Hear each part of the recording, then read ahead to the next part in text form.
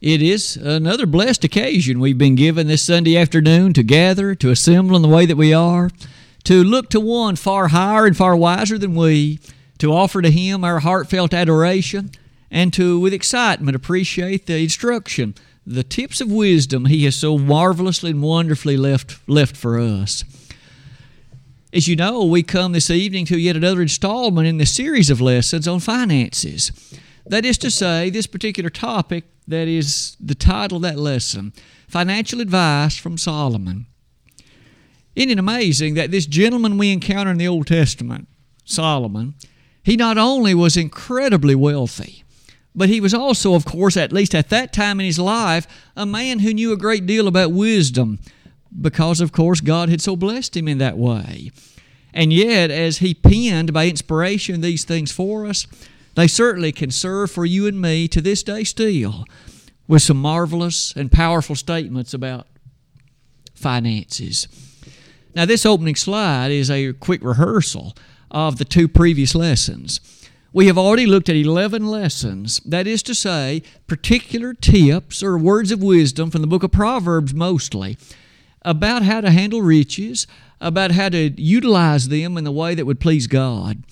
Maybe the grandest lesson of all was the first one, the fact that we are not the ultimate owners of these things we have. It all belongs to the God of heaven. And because of that, of course, it should be our desire to make certain that we devote those things to Him that would be sufficiently pleasing. As you can see, among all those lessons, we have highlighted many things, and we'll continue that set of studies even tonight. As always, I would use this as an opportunity to say, if you do wish to revisit any of those lessons, remember, all of it's on the website, so you can always pull those back up, listen to them if that would be of interest to you, because tonight we'll just pick up right where we left off last time. The 12th lesson in the series, again taken from the book of Proverbs, will begin in the following way, and it calls before us this observation, and it could well be, it again is easy enough to think of situations wherein this matter has been directly before us. In Proverbs 14, verse number 20, the Word of God has these words to share with us. The poor is hated even of his own neighbor, but the rich hath many friends. Those individuals who are, of course, blessed with wealth and are such that they have a great deal of it, almost certainly there will be a large number of others who will share and at least express interest in them. And in many instances, unfortunately, that interest that's shown is not for the well-being of the person. It's because of interest in the money. In other words, they will attempt to do things to get in the graces of this individual so that they ultimately can avail themselves to some extent of the wealth. That isn't the only verse. Notice Proverbs 19:4, which is in some ways even stronger. At that time, the inspired writer says, wealth maketh many friends, but the poor is separated from his neighbor. Isn't it true that, in fact, we have some instance of this in that parable of Luke 15? There was, of course, a younger man who got the inheritance coming to him. Daddy gave it to him. And off he went into a far country, the text informs us. And while there was a lot of friendship at first. But after the money was gone, the friends were gone too. After the money was, in fact, evaporated or used up, there was no longer people as interested in him, and he found himself by and large alone. All of that to simply say, you and I must in wisdom appreciate that there will be those in this world motivated by the devil, motivated by not love for the person, but love for the person's money. For that reason, look at these words of wisdom. Some people, unfortunately, do not have pure motives. They are greedy.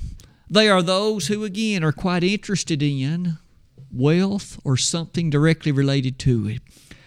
It may be you and I have known individuals, sadly, who operate like this. They will befriend those perhaps that are lonely. They'll befriend those who are aged. They'll befriend those who otherwise have a fair amount of wealth. And they do that not always out of love for the person. And then after that individual perhaps passes on or becomes sufficiently infirmed, they often bequeath to this younger person a great deal of wealth and money. You and I can say, again, it's rather sad when it actually develops that way. But for right now, let's close that slide by saying, our Savior was wise in this regard, wasn't he? There was a pattern highlighted in John chapter 6, verse 26. Wasn't it true at that time that there already were those who, of course, had begun to follow Jesus, but the text is rather clear. Why were they doing it? Was it a love for the truth? Was it that they were motivated by the messages that he taught? Was it the fact that they were so enamored by the pure teaching that he had delivered? And the answer is no. The text says, Jesus speaking said, "You follow me because you ate of the loaves and fishes." They had gotten a free meal out of it. And that's what motivated them, at least for a little while, to continue in that following. And the Lord, again, made observation of that truth. Today, there's still those motivated by things like that. That's the reason, of course, even the church, our elders, very careful when they're individuals that come and ask for benevolent help or money. Sometimes, sadly, there are people that have lied to churches. I'm destitute and I'm poor and I can't pay the bills.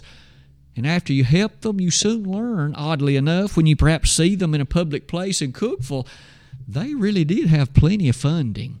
They were only, in fact, being the agents of evil. You and I personally, of course, have to be wise of the same thing. Let's go to the bottom of that slide and note this.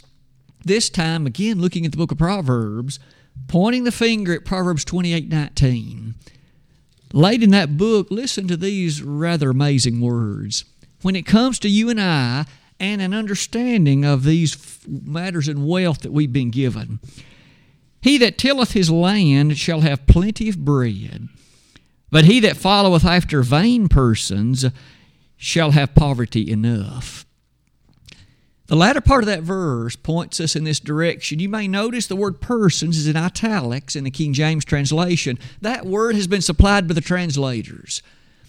In other words, it might actually be able to be read like this: he that followeth after vain shall have poverty enough. There are things in life, of course, that are vain. Not to say by themselves they're sinful, but they are nonetheless unprofitable. They are nonetheless empty. They are nonetheless insufficient to bring about that which is ultimately of the kind of character that the Bible would endorse. You and I, thus, here are warned. We should be cautious and not invest sufficiently of that which God has given us in the pursuit of that which is vain. There are things in life that are worthwhile, things in life that are noble and good and honorable, and there are other things that are just empty. They're just vain. You and I might, as we close that slide, notice that in the modern age, at least, there are a number of examples of these things. Of course, you and I have been able to appreciate with technology and with other opportunities. Do you know of anyone who perhaps invests 5, 6, 7 hours a day playing video games, sitting idly by and searching through internet sites? Now again, it may not be that they're doing anything evil by virtue in and of itself, but may we ask, is it a sound and perfectly good and profitable use of time to invest 7 or 8 hours a day playing video games? Wouldn't it be better to learn some useful trade, to in fact perhaps give study or at least efforts to those things that are helpful in the lives and minds of other people, including oneself? It's merely a question. Sure enough, it would do us well to ask, is this activity that which would honor and give attention to the things of heaven? Or is this more on the side of vanity? Maybe one more thing as you and I close that slide is that this particular verse again says, in Hebrew parallelism, that he that tilleth his land shall have plenty. And it's only then that this pursuit of vanity is highlighted. The inspired writer says, if you pursue vanity too much, you'll come to poverty. Now, you and I can see that because your mind will not have been directed to what's profitable and workable, but rather it'll be devoted again to what's empty, to what is vain. And so, lesson number 2 for the night has been that one. Let's turn the slide and look at the 14th lesson in the series. This time taken from yet another verse in the book of Proverbs. Proverbs 21, verse number 5.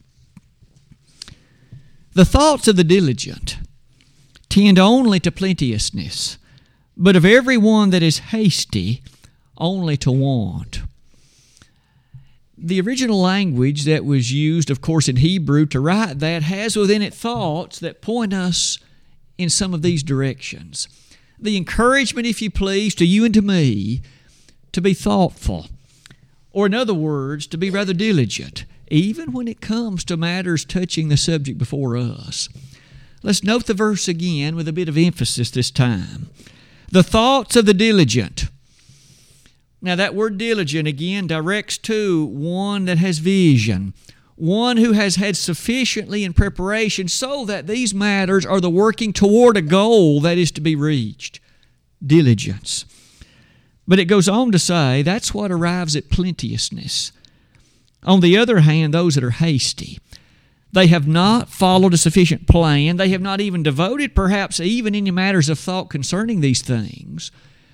And so it is, he says, that situation produces want. There will not be sufficient to take care of the needs. It produces want. That lesson, then, I've asked you to consider this. There are things in our life we're called upon to prioritize. My giving to God, that's commanded of you and me. Am I making sufficient to ensure that that is as it ought to be? Or am I giving God the scraps? Because of my lack of planning, am I just giving to Him whatever's left over, for example? If that be true, that reflects poorly upon me. It reflects poorly upon my devotion to Him. And in fact, I'm not putting my money where my mouth says it ought to be. If you and I are encouraged to put as priority number 1, seek ye first the kingdom of God, does my giving reflect that? Does my giving indicate that those words are really true in my heart? That's a question each of us will have to answer individually. But the question is certainly a good one. Not only that, notice again the latter part of the verse. Everyone that is hasty.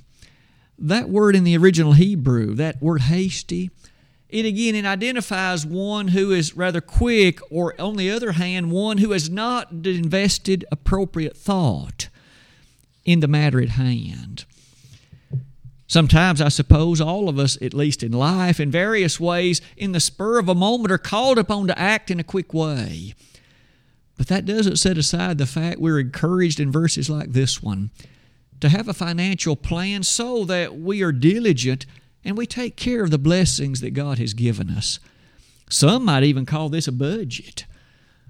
Do I have the means whereby I am making decisions that would be consistent with the wisdom of financial planning? Now, certainly there are those in our world who are professionals at this, and I'm sure they'd be willing to offer us help or at least to give us words of advice. But surely you and I would understand the need to be very wise in this. Let's close that particular point like this. It would seem then in matters like this, the Word of God would encourage us not to be haphazard with our finances, to ensure that we are dutiful with respect to the blessings in that way He's given us. As we continue in the series, we'll have more to say about that admittedly, but at least this particular lesson tonight has already made that clear enough. Lesson 15 in the series, the viewpoint toward money. Could I invite you to look at Proverbs 28, verse 22? What viewpoint toward money is urged upon us in a verse like this one? Verse 22 says, "He that hasteth to be rich hath an evil eye, and considereth not that poverty shall come upon him." At first reading, that verse may sound rather intriguing. I've developed it under a tool, under a heading like this, how one should view money. It is a tool. it really is a tool, and this particular of that leads me to ask this question. How does God look upon a person who's stingy, who takes the wealth, the opportunity for it that's been given, and although the person acquires a sufficient amount of it, has no interest in using it? In fact, may even become rather upset at any suggestion that it ought to be used. It's to be hoarded, perhaps this person feels. It is to be saved, and it is to be such that, not spent. As you and I give thought to that, have you known individuals who perhaps they were well enough off financially, and yet they chose for themselves and their family to suffer? Perhaps not even having enough heat, enough food, enough other particulars in life that could have made life far at least less unpleasant. Look at some of these thoughts. I can't help but think about the Lord's teaching in Luke 12. As often as we've reflected upon the wealth of this man, as Jesus spoke this unforgettable parable, he said there was a certain man whose crops brought forth abundantly. So much so that the man made this decision. What am I going to do with all of this? Here's what I'll do. I'll tear down my barns and build bigger ones, and I will lay up all of these things with this goal. Soul, take thine ease, eat, drink, and be merry, for thou hast many goods laid up for many years. Isn't it true that God had the final say in that? God, in fact, said, this night thy soul shall be required of thee, and then who shall these things be which thou hast provided? In other words, the far better idea was to appreciate the nature of who had given these things and to put them to appropriate use. Isn't it true that in Matthew 25, there was a man who had received a good amount? Oh, he hadn't received as much as the 5-talent man, and he hadn't even received as much as the 2-talent man, but what he took, he went and hid it. It was not his intent to use it. It was not his intent to appreciate anything about the character in that regard. And the master said this, at the very least you should have given it so that I could have received the interest. And he hadn't even done that. God does not want us simply to hoard without any usability those things that we've been given. He wants us to make appropriate application and recognize that if we will put those to use, He will ensure to bless us with even more than we have utilized from it. You may notice near the bottom of that slide, it is in this connection that one must be mighty cautious, because that would be enough to condemn us.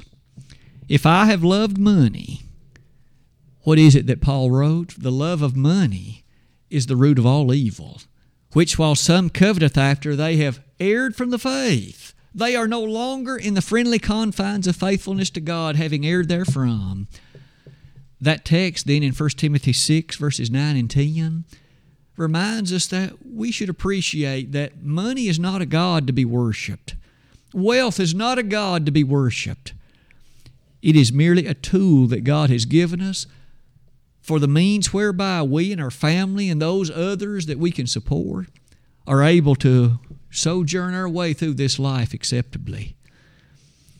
As we close that particular point, isn't it interesting that some of the ways that this is described points you otherwise to the recklessness which sometimes we recognize? The Bible paints it a picture. It's just as wrong to be wasteful as it is to hoard things up and to worship the things that we have.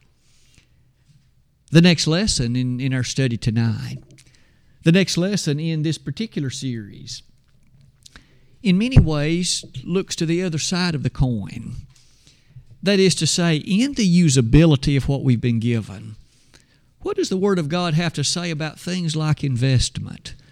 In things like a properness in relation to the using of it with an event or consideration to what the future might return.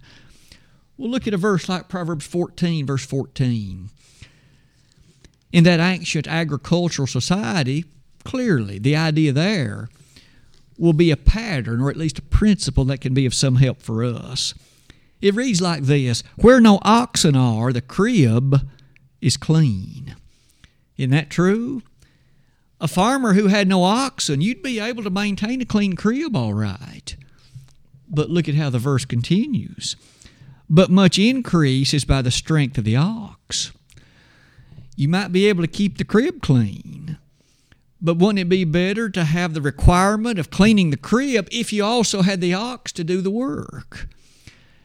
That principle might be very meaningful. When God blesses us sufficiently, we may appreciate the placement of a wise and a sound investment in such a way, you see, that we are following a principle much like this, investing in something that might lead to a grander return, or at least a good utility of that which God has blessed us with. No wonder in that light you can look at some of these things.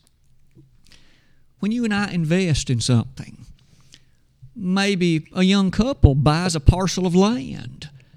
Well, that may well require a significant investment. And there may well be a mortgage then on the house, and there may well be extensive payments on the cars.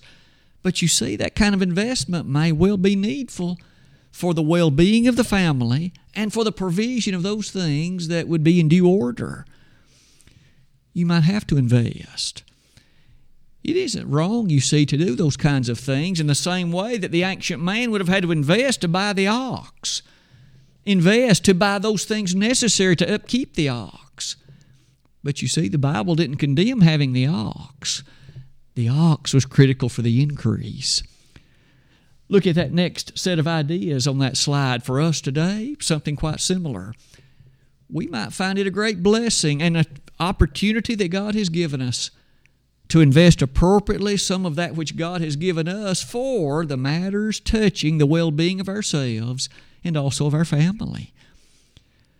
Isn't it also interesting in that light that lesson is really going to point us to another one? This next lesson, the one that is number 17, really connects to that one, though, in a very interesting fashion. It has to do with borrowing. Now, we've just learned that it's not by itself wrong to borrow. But would it be possible for an individual, perhaps, to acquire and take on a sufficient amount of borrowing that may well handicap himself and his family sufficiently that really could be not only hazardous, but in fact would not be in keeping with the teaching of the Bible? Let's develop some of those things like this. In Proverbs 22, verse number 27 is where we'll begin, but we'll notice a few other things on that slide. Chapter 22, verse number 7. The rich ruleth over the poor, and the borrower is servant to the lender. The borrower is servant to the lender. Consider the following scenario. Here is, again, perhaps a husband, maybe even against the better thoughts of his wife, but he chooses to take on a sufficient amount of debt that in so doing handicaps in many ways what the funding for that family has to go to. The lion's share has to go to attempt to pay off this debt that the husband has accrued. So much so that maybe there's now not sufficient money to take care of anything should any disaster happen. The car gets a flat tire, no money now to pay for it. Maybe an excessive heat bill comes because ultimately something happened to the furnace, not enough money to pay it. The husband has taken on so much debt. There's now not a safety net at all for the family. That perhaps is much too much debt to take on, at least at that point in life. Consider something about the middle of that verse. Proverbs 22, verses 26 and 27. Rob not the poor because he is poor, neither oppress the afflicted in the gate. For the Lord will plead their cause and spoil the soul of those that spoil to them. That opening verse, at least in the way the King James reads it, rob not the poor because he's poor. In many ways, there's an underlying principle in the Hebrew that perhaps suggests to us an application that reminds us how important it is to pay off our debts in a timely way. That again reminds us we shouldn't take on so much debt that we cannot see any direct way, even in a timely fashion, to pay that off. Maybe that leads us to think about that text in the New Testament. Owe no man anything but to love one another. Now, rightly read and rightly studied, that does not say it's wrong to owe someone something. That is to say, to take on a debt that needs to be paid. But if we take on so much debt that it tampers with our spiritual life, I've got to work on Sunday, I can't go to church services, I've got to pay off this debt. I've taken on too much debt. If it keeps me from serving the Lord, I've taken on too much debt. Those kind of principles are things that the Bible would urge us to keep in mind. As we close that slide, doesn't it also mean that insists we ought to be a little bit careful? Suppose that good friend comes and so earnestly asks us to provide collateral for some arrangement that he is making. It might well be that in our better interest, we're not sure that's wise, but we agree to it, and then he defaults at some point in the future, leaving us to pay what otherwise is a significant amount of debt. Again, might we somewhat know carefully those who would ask us this, and those that we would be willing to do it for. It could ultimately have a bearing on our mental well-being. If it leads us to anxiety, if it leads us to a tense-filled life, it ultimately may have been a great problem indeed. It could well be, then, as we close that slide, it brings us to lesson number 18. And it's the final one in the series, at least up through tonight.